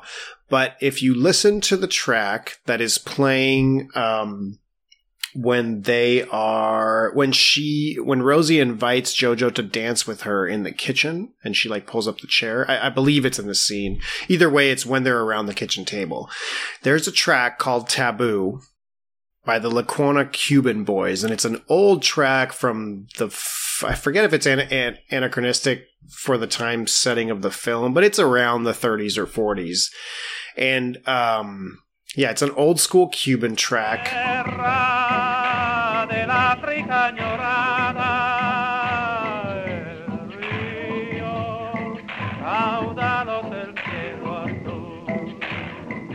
And when I heard it, I instantly got reminded of a track that I realized must have, it didn't sample it, but it's a direct influence from a piece of this chorus that's in this song. And I'll give you guys a hint. It is a 1994 American film that uses a totally different version of this song, but if you're careful, you'll recognize kind of the hook. And I want to see if anybody gets it, but I'll reveal it in the next episode. Again, I have to repeat it because we haven't talked about him enough, and I love him. The kid who plays Yorkie is like just an absolute delight. He is a breath of fresh air. So British. He's so cute. So hysterically British. But also, I think the casting of JoJo was actually brilliant. Not only because Yorkie is Archie Yates. Archie Yates, yes. That So kid British. is, man, I hope his life is just a sheet cake made of like puppy snuggles. I don't know. Like, right? I just want all good things to happen to him. I hope he gets knighted someday. Yeah. Yes. Sir Yorkie. Sir Yorkie. Remind me, JoJo, the actor's name who plays JoJo is Roman Griffin Davis. Roman JoJo. Griffin Davis. Not only is he great and he's delightful, and he's very sympathetic, and it's really easy to be on JoJo's side, and you want him to come to the right conclusions. But also, what I noticed is, and I didn't notice it until the very last scene, when they're standing outside the door, that kid looks like Scarlett Johansson as a little boy. Like It's a good exactly casting. like Scarlett Johansson, like has the same looks, and like I don't know if he's doing that on purpose, but he mimics like her head tilts and her facial expressions really, really well. It's a little creepy, but in a good way. I did often find myself thinking, damn, this kid's a good actor. And granted, I'm sure in these types of movies, they audition, 1,000 10-year-olds or whatever. But I just remember, third time around, paying attention to some of what specifically is blocking? Blocking is how you move the actors around in a scene. Right, so that you can know where to put the camera, or what to do on the stage. So you'll say, okay, you move from the chair here over to the bed, and then you turn this way, and that's blocking. So when you put tape on the floor to mark spots, that's part of blocking. And so yes. So I'm assuming that's going to be how you light the scene as well, because you know where someone's face is going to be and where the light needs to hit them. Typically you'll block it and then you'll light to the blocking rather than the other way around, but at least in theater, that's how that goes. There's times where, and this isn't me getting pulled out of something, it's just watching enough behind the scenes stuff. It's like when you watch a conversation between two characters and you think about the two cameras that are being used. And when you think about it hard enough, you realize oh, this previous shot would have this next camera in it. So it obviously wasn't filmed simultaneously. And you realize that this two-way conversation is having to be rehearsed and recorded with someone off screen repeating the lines and the one character doing all of their dialogue and then vice versa. And then it's all edited together. So, occasionally if you let yourself go, you'll think about how a film was shot. And I remember looking at the scene, where Jojo is running away at the end, where Captain K has kind of kicked him out of there and taken his military coat off, and he's running and artillery rounds are starting to hit the town, and he turns around and there's an explosion pretty close behind him, and then he turns back and runs down the street. And I just kept thinking about all the equipment and all the cameras and everything that was going to be around him, and how he's so immersed in his craft and how he's really selling that scene and the running and all of that. And I was like, man, that's a lot to do for a 10-year-old. There's just no point where you catch him looking at the camera or anything like that. And again, obviously this is a big budget professional production, so you would expect that, or maybe there are bad takes where he did that and they cut it out. But in the end, the end result is just for a 10-year-old, I thought was so good. I don't know. Maybe I'm not saying anything worthwhile here, but I just definitely wanted to commend his acting. Yeah, finding a child actor that can do stuff like that is, they interview thousands of children for these kinds of roles specifically because of that. Because child actors, not to say they're all bad. Yeah, and it's hard for kids to immerse themselves like that. And some kids are just really, really capable of doing that. And he is one of them. Whether it's because of the circumstances of the film or his own talents or a combination of both, he gives an amazing performance in this, and the film would not work without that kind of performance. Yeah, definitely. I think he's the right star for the right reasons. I also wanted to just throw in how well the script draws a parallel between the character arcs and what's going on in Germany and the end of the war. I think seeing this sort of late war Germany stage where the propaganda these people would have been getting is kind of fight to the death. Victory's still possible. Defeat will be even worse. We'll all become enslaved by either the Russians or the Americans. They're all going to fuck our dogs. Right. Yeah. And eat our babies. So it was going to be better to die fighting than to live in a defeated Germany. And you see this attitude in totally different ways from Rebel Wilson's character, literally making suicide clone bombers. Go give that American man a hug. Oh, God. I guess clone suicide bombers would be the correct way to say that. To, of course, the hilarious scene of Sam Rockwell in all his purely decorative glory as he goes out with this submachine gun. Live your truth. Yes. I loved it. And also it's interesting because how many times And now I might be getting I might be saying the wrong German phrase here, but it was the Volkssturm, where they basically said, "Hey, old men, women, and children, like, just grab a gun and go get them." Like, you don't often see that depicted in a World War II movie. It's one of those things that you hear about, but you seldom see. And so I was kind of like, "Ooh, the Volkssturm. That looks horrible." Yeah. So we always ask our 2 questions at the end of our show, whether or not the film succeeds at what it's trying to do, and did we like it?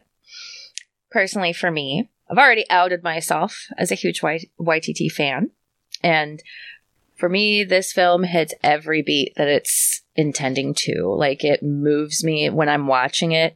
This and maybe Mad Max Fury Road, which is my favorite movie of all time, is one of those where when it's on, I just have to watch it and just enjoy it because it's just so engrossing. And the acting, the story, the script, the music, all of it works together so well to tell this tale that's complicated, that's sad, that's funny, and it just explores so many different avenues. And for me, all of YTT's decisions work really well. We talked about some of the reasons why for some folks it didn't work, but for me, every single one of those things does work. And like I said at the top, I love this movie. It's not my favorite YTT. It's probably number 3 on my list, but it's so fantastic. And it's definitely one of those that I try to show to people because I think it talks about World War II in a different way. And I think he succeeded so well at telling a different style of story and being comedic while still having these moments like the scene where his mom dies and he discovers her, where like everything before that, or the scenes directly before that, are all funny. And you're laughing and it's great and JoJo's having a great day. And then he finds his mom's body and it's just a punch to the gut. And that YTT was able to pull it off as well as he did is so impressive. And this is something that like I watch pretty regularly, like once every 6 months or so since it's come out. So I loved it. And I think even if you're on the edge of it, give it a chance. I have to say, yeah, I'm pretty much there. The only place where I think where the movie falls down a little bit, as much as I hate to say it, is one aspect of Taika Waititi's performance as Hitler. Is I never buy the transition into evil Hitler. Or angry Hitler? Yeah, like the transition where he's going from... it just is something about it rings a little too false for me. See, but okay, I hate to step on your opinion, but let me just ask you a question to maybe reframe it and just see if this makes sense to you. Because the way I saw that is in the same way that Waititi, this is just my own personal opinion, in the same way that Waititi wrote off doing research for Hitler because he was like, fuck that guy, he doesn't deserve research to be done, I'll play him however the hell I want, which is a great statement and a really cool move from a creative perspective even, right? Aside from the general fuck Hitler sentiment that all of us can get behind. Yeah. Not a controversial statement. Right. But I think that the feeling you're getting about not fully buying his anger and sort of ranting Hitler, I think is working towards Waititi's advantage because he's trying to sell it as this guy's just a drama queen. Like, he's just being overly dramatic. Like, so to me, it is like, it's the same writing off of Hitler as a ridiculous, psychotic, and broken person. Not to write off the evils that he did, because obviously that's a fact. Right. And you don't want to turn Hitler into a cartoon character. But I think in this case, the idea is to show that he can, not only those rants and that anger is kind of meaningless because it's just him being overly dramatic, but he comes out of it in like a second. No, absolutely. It just goes, wouldn't that be nice or whatever? Like that transition, I think, is shown to ridicule. I think it's trying to ridicule how seriously Hitler took himself. I think that's part of it. It is up to you to decide if you want to be remembered or disappear without a trace, like a pitiful grain of sand into a desert of insignificance. What do you think? I disagree with that read on the intention. Okay. What I got from it was taking a moment to acknowledge how dangerous and hate-fueled and angry this messaging was, and like to sort of like show the teeth that were actually there. But it never quite made it. It was almost like the teeth were like those wax fangs that you got when you were like a kid in the 80s. But it just didn't quite get there.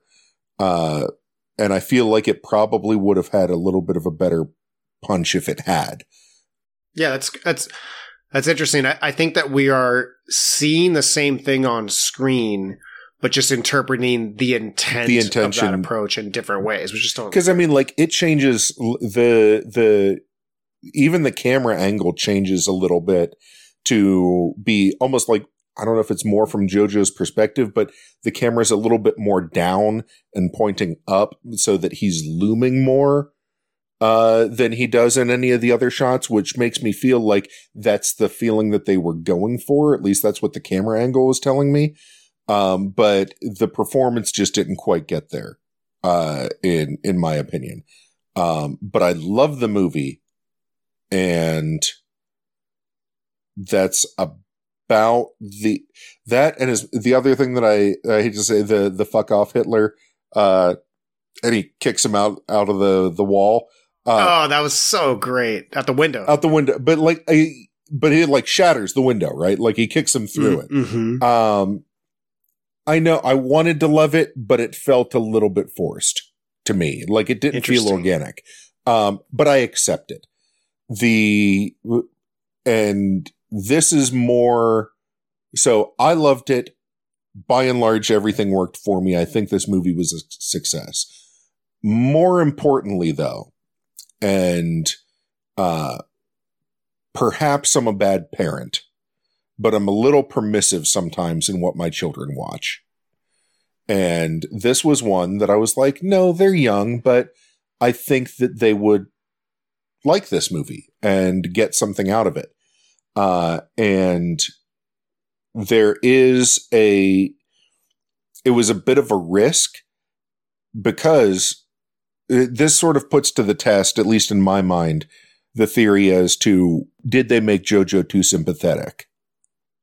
You know, when my kids watched it, they were very much on JoJo's journey with him. You know, we talk a lot about current events and how Nazis are bad and history. We have, like, our dinner table discussions are insane sometimes, but watching them kind of like, oh, that looks like fun. He gets to throw grenades. What's going on? You know, and then it's like, wait, is he going to kill that rabbit? Dad, is he going to kill that rabbit? And like there were parts of it where they were like legit scared, and, you know, watching them go through it. I think the movie, more importantly than it working for me, I think it worked for them.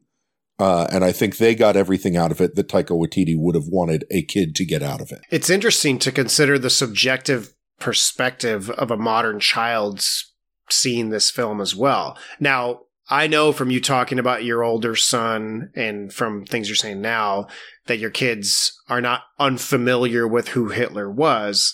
However, whether it's okay to show this film to a kid in general, and whether it's okay for this to be a child's first introduction to Hitler, right, are two very different questions. And so I think, and I'm not a parent, but if I were, that's the one thing I would consider is, again, obviously your kids, or at least your eldest kid, has already been exposed to Hitler. So he can through his own lens, he can see this as a caricature. But if you were a child who doesn't know anything about Hitler, then it's kind of like, you might need some context here. You don't have the life experience and the knowledge of history to understand what perspective this character is being shown from. So that's an interesting point of view, considering that you have a child kind of telling this story, but you also have adults and children in the audience. Because there's nothing gory or violent about this film, at least not up front. Yeah, no, nothing too There's bad. serious themes, but it's probably PG-13. It I is. imagine it's not rated R. Yeah, So. it's PG-13. It's well, that's actually, I know we're trying to wrap things up, but that's a really interesting question.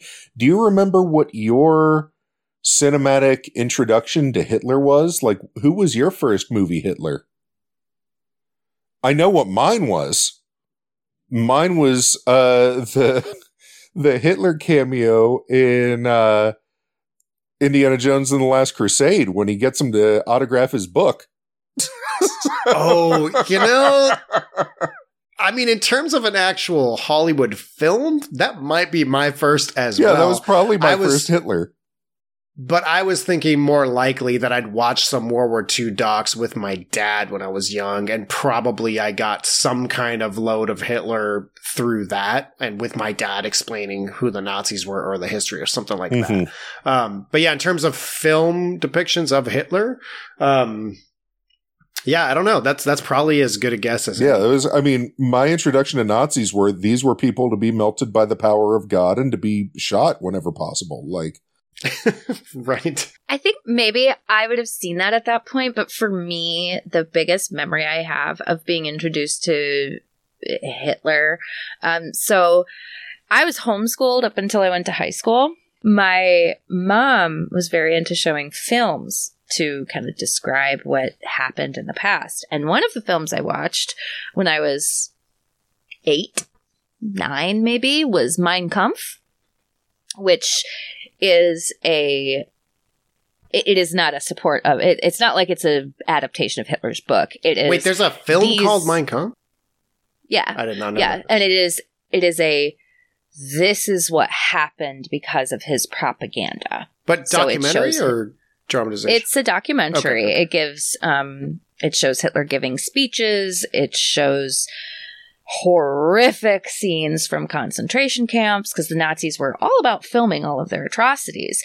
So the vast majority of it is made up of both narration and actual film from the Germans at the time. Everything from, like I said, speeches to the camps. So just real quick, sorry to interrupt, but I wanted to throw one little tidbit of history in the research that makes sense to throw in right here. One thing I never thought about is that, and we don't have time to get into a whole discussion of like, how much did the average German know about what was going on in concentration camps? But for a more specific microcosm of that, some of our research talks about how photography, for the most part, was still sent, like the negatives were still sent to labs to develop. And so while some of it may have been kept secret, there's still a certain number of lab workers who were civilians who would have been aware of what was going on with the Holocaust because of that, which is when you mention film and photos of the Holocaust, is a whole other aspect of that I just had never even thought of. If we get around to watching the fantastic film Judgment at Nuremberg. Ooh, I want to see that. It gets into that debate a lot. Interesting. Yeah, I'm very interested in. I actually directed a stage adaptation of it a few years back. It was actually in 2016.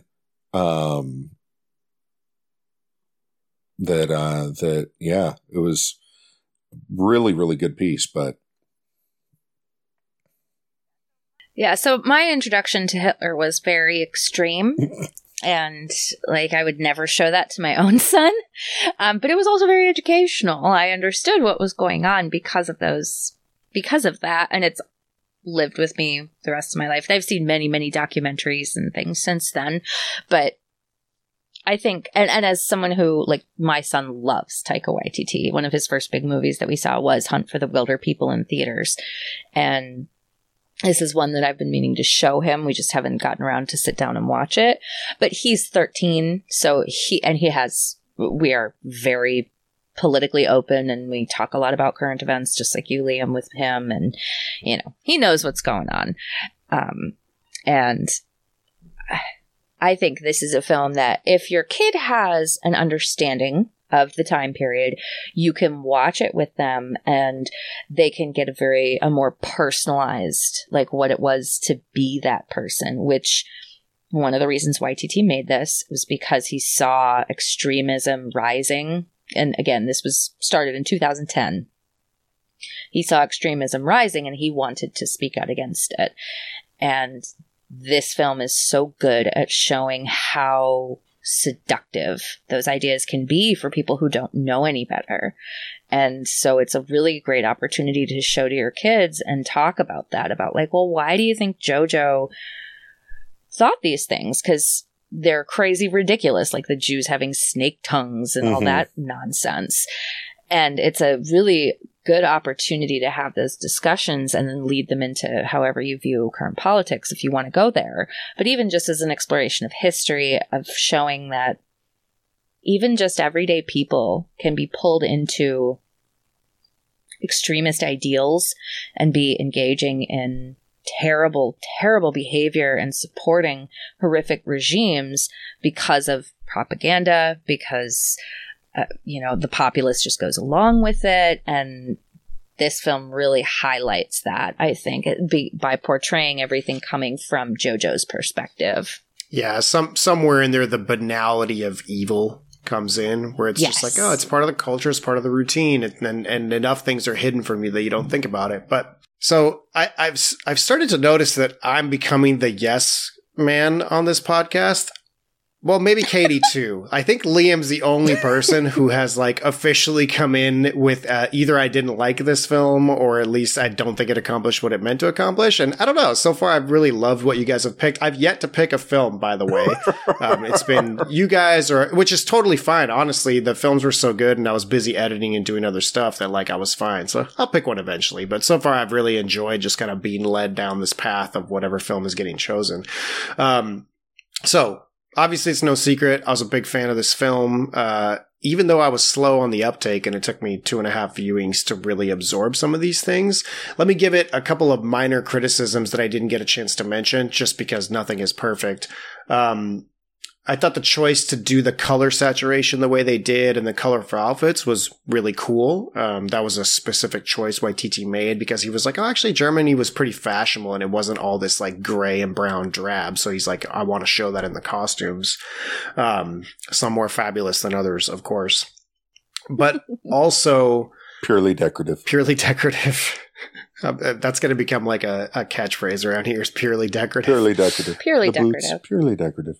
Yeah, maybe we can find some like, if we get some merch going, what we should do is, all the, like, Steelers Super Bowl winners of, like, the Super Bowl they ended up losing, right? But they already make all the gear, and then they just sell it in Africa and India because they don't know the difference and they can't follow the smart. We've only lost like 2. Well, I'm just saying, we should get a hold of some of that stuff and make that our merch. And so we can, like, sell people the, like, Steelers Super Bowl winners from a Super Bowl that they didn't actually win. I think they donate all that stuff to, like, kids in Africa.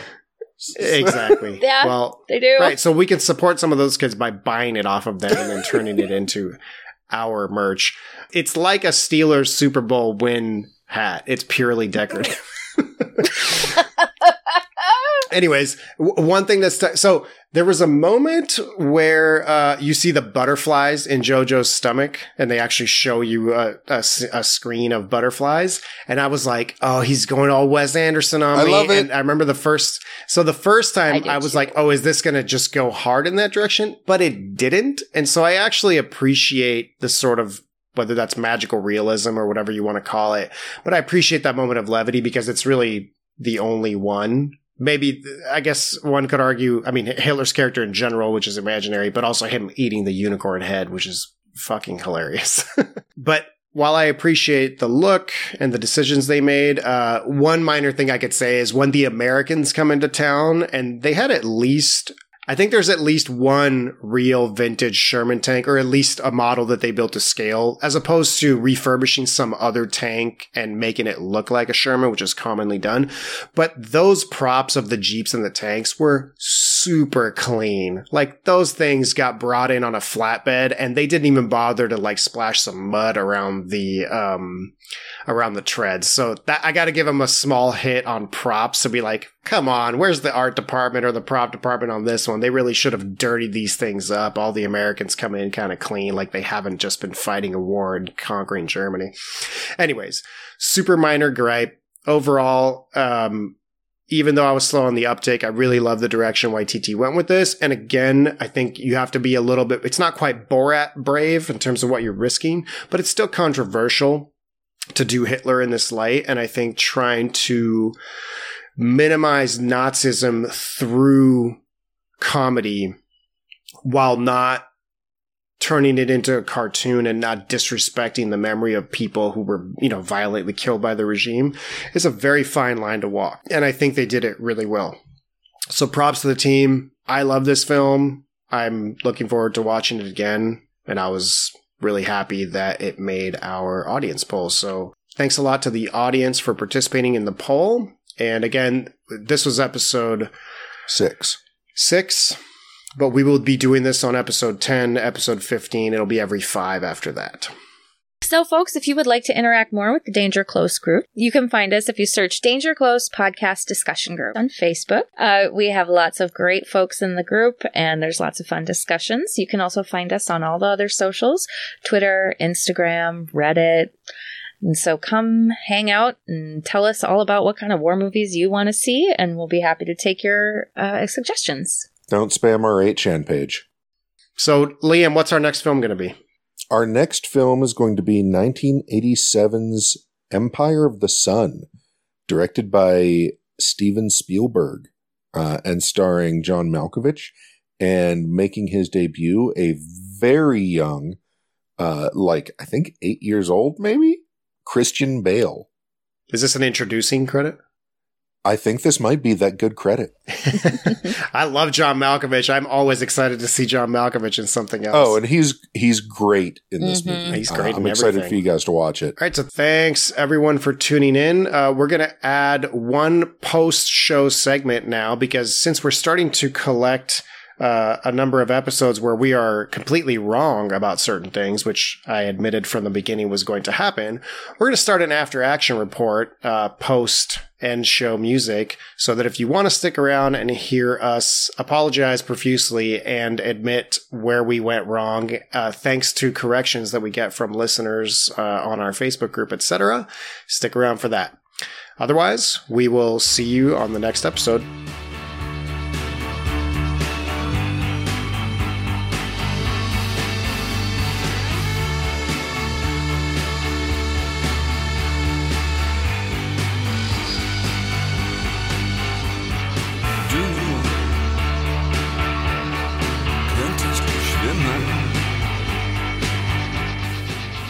I really need you to start dropping in there's a sound clip that I need you to grab, and I need you to start dunking on yourself a little bit. Sure. That every time you pronounce something in perfect Italian, I need the sound clip from A Christmas Story where he goes, fragile. Must be Italian. I might do that, or I might just do the Italian national anthem in full. It'll be one of those. One of those two. Must be Italian. Must be Italian. Must be Italian. No, that's a good one. That's a good one. Thanks for bringing that up. Fragile. By the way, did I mention to you who my favorite author is of all time, ever, period, with an exclamation point? Yeah, you have. It's Italo Calvino?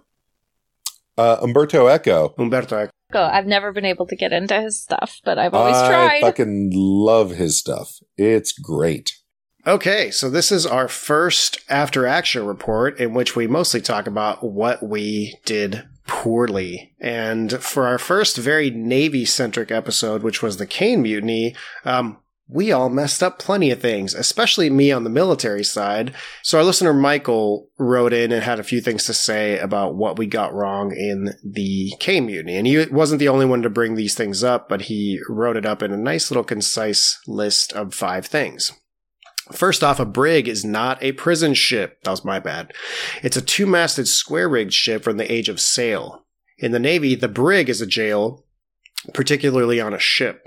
But in this particular case, when they're mentioning the mutiny on the Summers, I think it was, that brig was just the name of that type of ship. It was not a jail.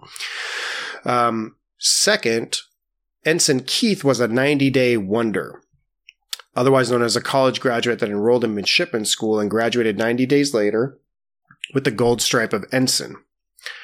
Third, and I tried to correct my pronunciation on this, but I still didn't get it right. What is spelled as boatswain, as in a boatswain's mate, is not... Is it bosun? It's not pronounced like that at all. I think I said boatswain or something. It's bosun. So that's a bosun's mate. Just so you know. Fourth, the colored jerseys you see on the carrier are reserved for air department crew, not deck department. Either way, the colored shirts are the personnel that deals with the catapults and running the aircraft off the carrier. Fifth, the running around on the carrier and getting into formation was not a drill, it was a muster. Basically, it's a roll call, and the groups they were forming into were the separate divisions they are assigned to. Ships are broken up into departments: engineering department, air department, etc. And the departments are broken up into divisions: E division, MP division, V1 division, etc. I'm assuming E is electrical. And lastly, and this one's for Liam, special delivery, Fred McMurray wasn't in Father Knows Best, he was in My Three Sons. And of course, Liam's already admitted that. He thought he was going to get away with it, but he didn't. I did not think I was going to get away. You guys told me I'd get away with it. And I wasn't wrong. I was belatedly correct. I was right. I was just late with it. Right. But yes. Okay, Mea Liam. culpa. Whatever you got to tell yourself. You heard it here first. I acknowledge, I agree with you. The thing that I said the first time was wrong. When I said it the second time, we just weren't recording anymore. The episode was already out there. Right. So anyways, at least one of us can apologize and admit when we're wrong, and one of us cannot. And Katie wasn't involved in really any of that, so good for Katie. Because Katie is infallible. Hell no. I'm the one who made the horrific mistake about when the Marines were formed. She did try and pretend that the Marine Corps was formed in like 1990 or something, and I was like, Which oh, I did not boy. pretend. I literally didn't know. Right after Space Force, right? Oh, yeah. So I'll take my mea culpa as well. We all make mistakes, and we're glad you guys are willing to suffer through them to hear us talk about our crazy nonsense.